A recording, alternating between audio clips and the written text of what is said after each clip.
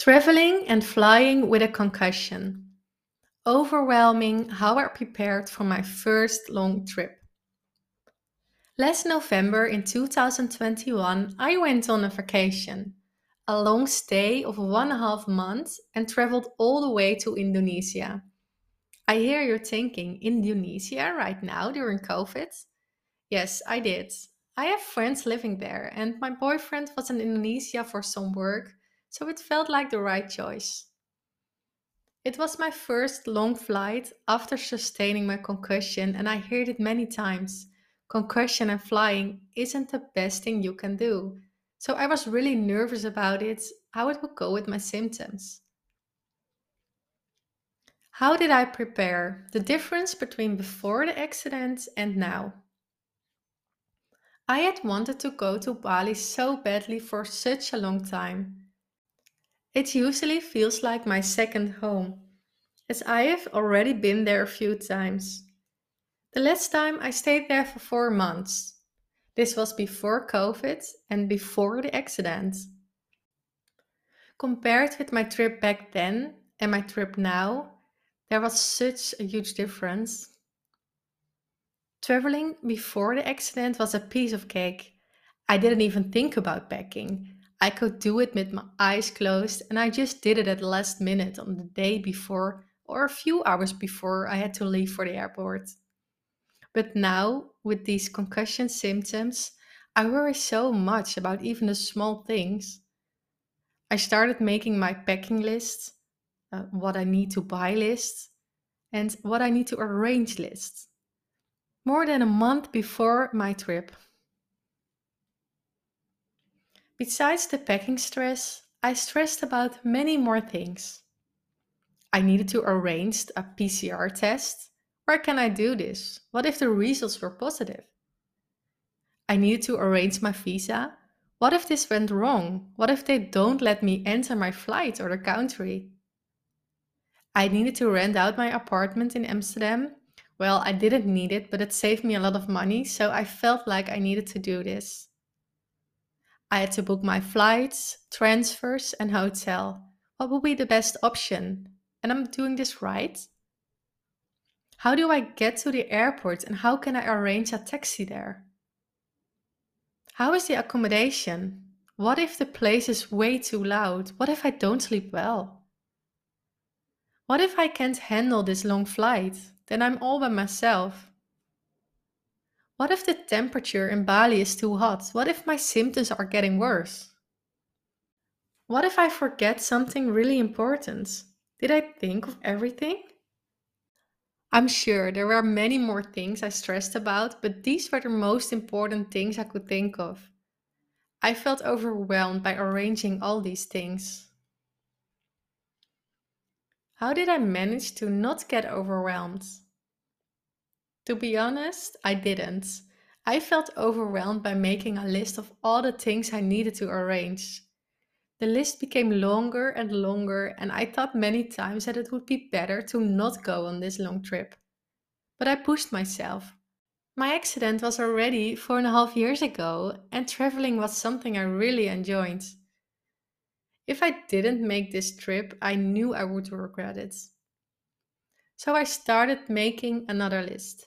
There should be a way to make this less overwhelming. I made a list of what I had to do on a specific day or week. It took me a while, but in the end, it felt less overwhelming.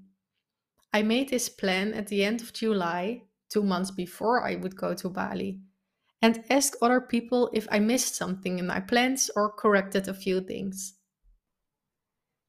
Even with the planning, things did not go as planned.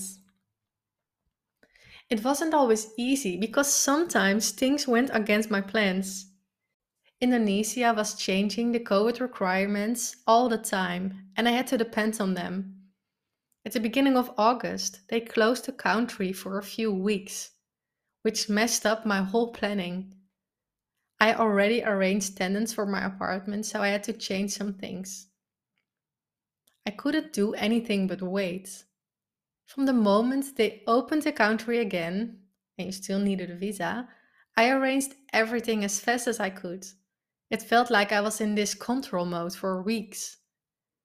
In the end, I think that's what caused me the setback at the beginning of my vacation. Concussion and flying, how I prepared. I brought my noise cancelling headphones with me. I used melatonin to adjust to the different time zone. I took more breaks and started with meditation in the morning. I drank so much water to stay hydrated. I took oxazepam, I think it's the same as Xanax, during my flight.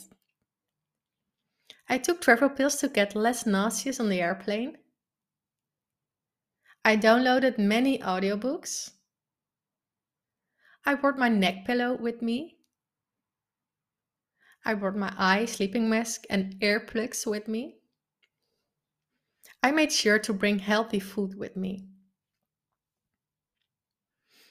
Arrival in Indonesia, quarantine. Before the accident, traveling was something I really loved doing. I never worried about anything and jet lag didn't affect me at all. Well, it was different now. I had to deal with my symptoms. This was the first long trip outside of Europe with a time difference of 7 hours. I didn't know how my body would respond to such a time change, climate change, and a long flight of 25 hours in total. After many hours and one stop in Doha, Qatar, I arrived in Jakarta. I had to stay in quarantine hotel for 7 nights. It's strange, but I looked forward to it. Just me resting, not to deal with anyone or not having to do anything. Even my food was delivered 3 times a day to my room. It was nice to have a quiet place after such a long flight. This gave me the time to recover from all the stress, the jet lag, and all new impressions. From Jakarta to Bali. Finally, after 7 nights, I was allowed to fly to Bali. I was a bit worried because I still didn't feel great after those 7 nights. I still felt overwhelmed by all the new impressions. I knew when I would arrive in Bali, I had to deal with people, a new place to stay, and I had to arrange my own meals again. I decided to take as much rest as possible during next week in Bali. It was a short flight of 2 hours. After I arrived in Bali, the airport was so busy and so many people approached me asking if I needed a taxi. I felt so overwhelmed and I think I wouldn't have survived it with my noise cancelling headphones. My vacation in Bali, did I enjoy it?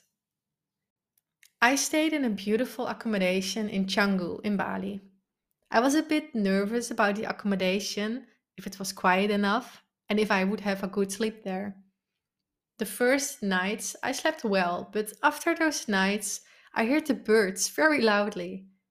The accommodation wasn't isolated, most aren't in Bali, and you can hear everything from outside. Yes, I enjoyed Bali, but I didn't feel great all the time and I couldn't enjoy it as much as I wanted. And I felt a setback and stress from flying. The sun was very bright and all accommodations were not isolated, so not really quiet. I switched a few times from accommodations, searching for a quiet place. But all accommodations had something I didn't like. In the first one, I heard the birds. In the second one of the cocks were so loud every morning. And in the other one, a dog was barking all night. Not everybody will understand. When I say this to my healthy friends, I get reactions like, but you are in paradise, or I wish I had a few weeks off to be there. A vacation can be overwhelming, and concussion and flying isn't the best combination, and not everyone will get this. I created many beautiful memories from this vacation too, and I'm not complaining at all. I'm grateful that I had a chance to visit this place. I just wanted to share the other, less enjoyable moments with you too, because I know you would understand. Would I do a long trip like this again? Yes, but maybe somewhere further in my recovery. But at least I did it, and that feels great. Thank you for listening to my podcast. I really hope this was helpful for you. If it was, I would love it if you share it on Instagram, in a story, or in a post, and tag the concussion community in it. I just love to see who's listening. And one last thing, are you listening on Spotify or on Apple Podcasts? Would you maybe do one small thing in return? Leave a short review? The more reviews this podcast will get, the easier it is for other people to find this podcast and to feel less alone and lost in their journey. Thank you so much, and I hope to see you next time.